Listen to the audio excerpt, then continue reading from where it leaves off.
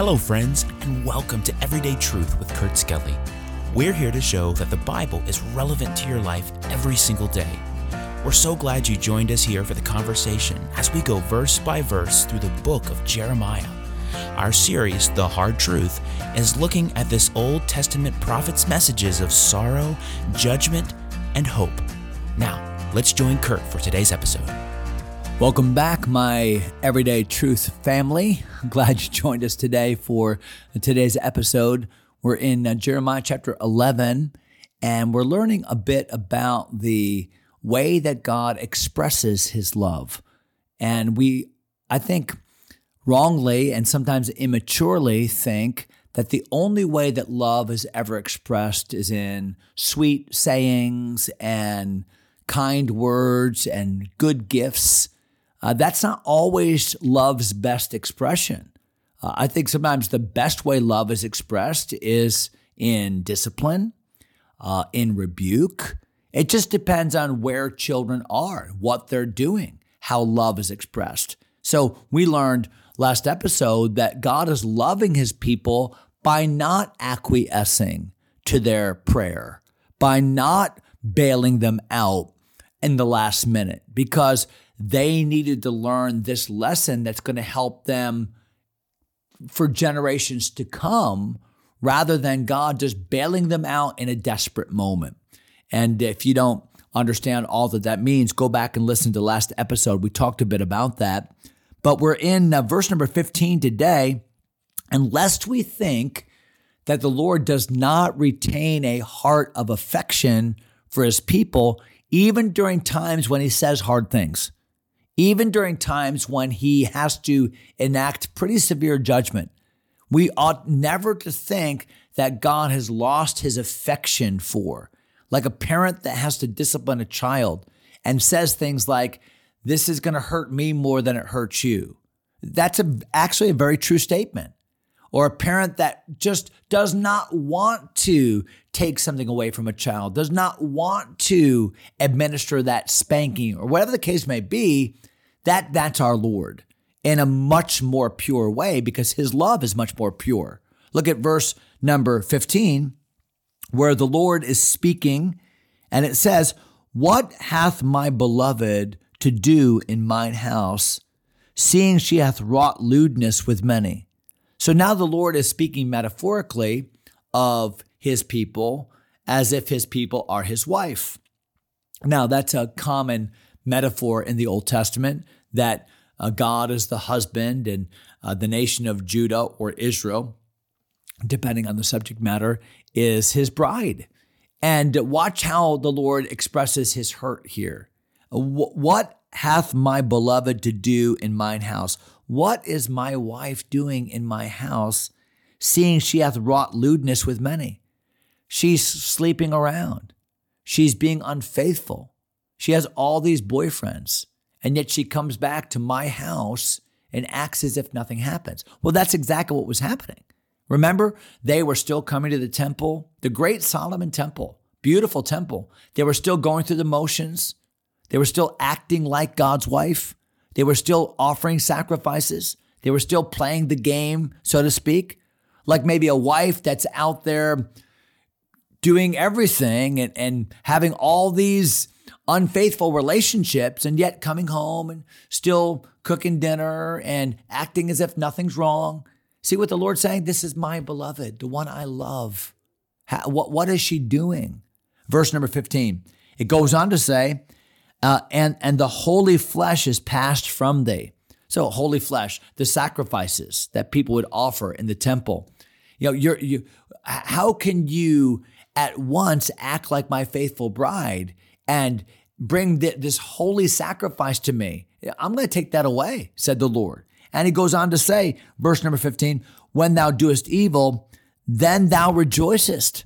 It's not even that you are doing wrong and coming home.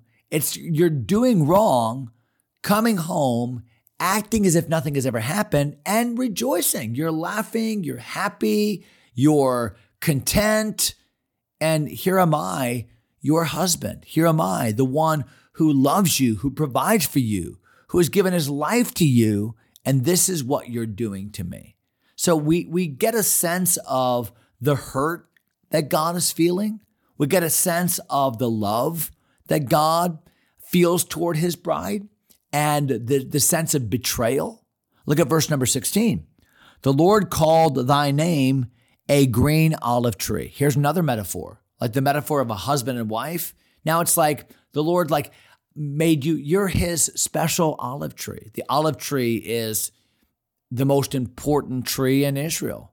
I mean, olives are such a big part of the culture there. Well, all that the olive produces, both in the virgin oil used for the temple for worshiping the Lord, oil used for cooking, oil used for lamps for illumination. So light and food and worship and all of it is related. And then, of course, eating the olive and all of their diet. So the olive was a huge part of their lives. And God said, you're like my green olive tree, my productive olive tree. You're everything to me. Verse number 17, that thou planted thee. Verse number 16, I'm sorry.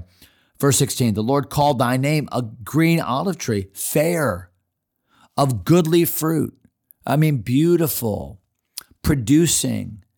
With the noise of great tumult, he hath kindled fire upon it, and the branches of it are broken. What a contrast. First part of the verse, green and lovely and fair and fruitful. And the last half of the verse, dry and broken and brittle and burning. Such is the nature of rebellion, that it rots us, that it dries us, that it makes us totally barren and unfruitful, good for nothing but firewood. Verse number 17, for the Lord of hosts that planted thee hath pronounced evil against thee. For the evil of the house of Israel and of the house of Judah, which they have done against themselves, to provoke me to anger in offering incense unto Baal. See what the Lord is saying? The Lord is saying, I'm the same one that gave you life. I'm the one that nurtured you. I'm the one that fertilized you. I was responsible for your fruitfulness and your pleasantness. And yet you have become the very opposite of what I intended for you to be through your free choice and evil choice. And you've chosen to worship Baal instead of worshiping the very one whose life you owe yourself to. Look at verse number 18. And the Lord hath given me knowledge of it. Okay, this is kind of a break, and I want you to see it.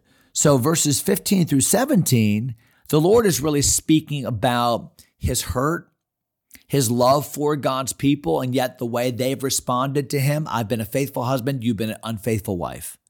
I've been a faithful farmer, planting, you've been an unfaithful tree, and not producing, not fruitful, good for nothing.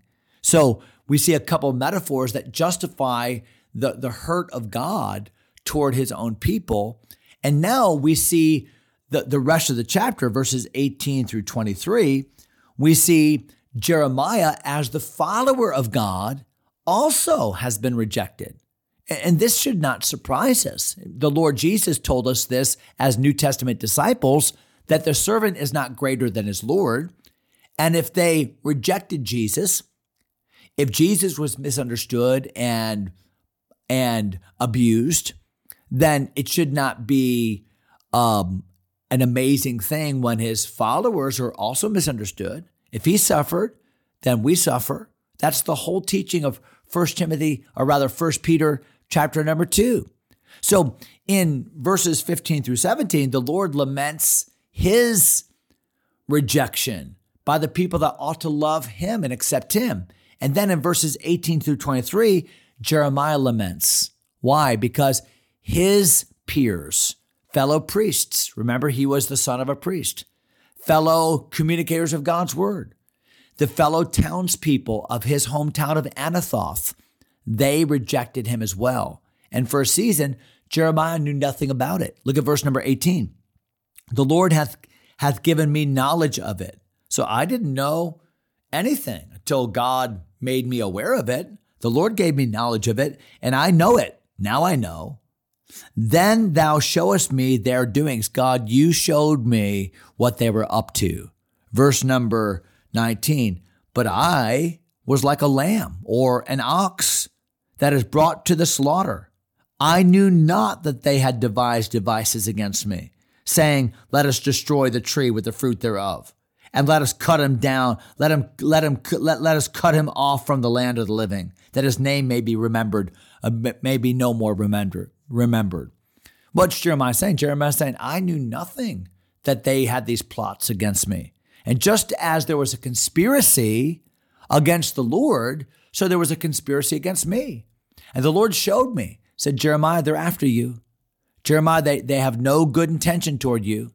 Why didn't Jeremiah see it? Probably because the people were two-faced, because they were saying one thing to his face, but had a very different motivation in their heart. And Jeremiah was living in danger among his own townspeople. He was living in danger among people that even proclaimed the word of God on the outside and yet had duplicitous motives in the heart. Look at verse number 20. But, O Lord of hosts. So remember, that's the name of the God that fights for us, the God of the army. But, O Lord of hosts, that judgest righteously, thou triest the reins in the heart. Lord, you know what's really going on the inside of these men. You know their motives, and you can fight for me. Let me see thy vengeance on them, for unto thee have I revealed my cause. So how did Jeremiah respond to fellow ministry servants who had it out for him? How did Jeremiah respond to these people that he wasn't even aware were after him and would have killed him if they could? But when he became aware of it, when God revealed to Jeremiah their true motives, Jeremiah just went to the Lord on it. He didn't go fight. He didn't start a campaign, didn't write an article on Twitter. What he did is he took it to the Lord. Lord, you need to take care of this. Lord, I'm bringing my grievance to you. Lord, vengeance is not mine, it's yours. And so, Lord, in your time, according to your sovereignty, in your purpose, take vengeance. Lord, I'm leaving this up to you.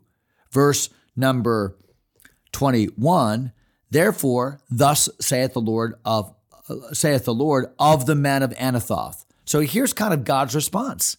Jeremiah responds properly. He brings it to the Lord. Lord, I'm waiting on you. I'm relying upon you to do what's right in this situation. So now God speaks. And here's what he says about those men of Anathoth that seek thy life, saying, here's what they were saying, prophesy not in the name of the Lord, that thou die not by our hand. So what was the pressure that these people were putting on Jeremiah? Quit preaching.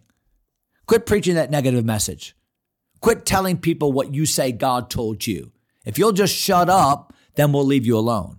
But if you keep on preaching, you keep that up, Jeremiah, you keep on standing at the gate of the temple, you keep on preaching this message of doom and gloom, then we're gonna silence you one way or the other. That's what they were saying. God says, I know what they're saying. I know how they're trying to intimidate you. Verse number 22, therefore, thus saith the Lord of hosts, behold, I will punish them. God says, Jeremiah, leave it up to me. I will punish them. The young men shall die by the sword. Their sons and their daughters shall die by famine. What is God saying? God is saying, these people that are denying the veracity of your message will be part of the invasion. When Babylon comes, they're not going to escape. They're going to see one day. Now, it's not today. It might not be tomorrow or next week, but they're going to see one day when the invasion takes place that you were right and they were wrong. And the implication is, and you will be protected until that day. Last verse I'll read, verse 23, and there shall be no remnant of them. No, they're going to be gone. I will bring evil upon the men of Anathoth. Now think about it. That was the place of the priests. That was the small little town where the priests came from. God said, listen, I'm not a respecter of persons. If they won't believe the word I've given them, if they won't practice the religion I have assigned them, then they too will be judged, even the year of their visitation. There will come a time when their time is up. So, wow, what a sober word, and yet what a satisfying word. Because God is saying to Jeremiah, I know you're going through it. It might get worse before it gets better as my servant, but you're not going through anything that I'm not going through. So together, let's stand. And that's what the Lord says to you today. Hey, you're not going through what I didn't go through. We're going through the same thing. I know, I understand, I'm in control. You can trust me. I hope that helps. We're done with chapter 11. We'll jump right into a brand new chapter next episode. Hope you'll join us for that. God bless you, my friends. Thanks for taking time to listen. If you enjoy Everyday Truth, go ahead and subscribe to the podcast or share it with a friend. Until next time, God bless.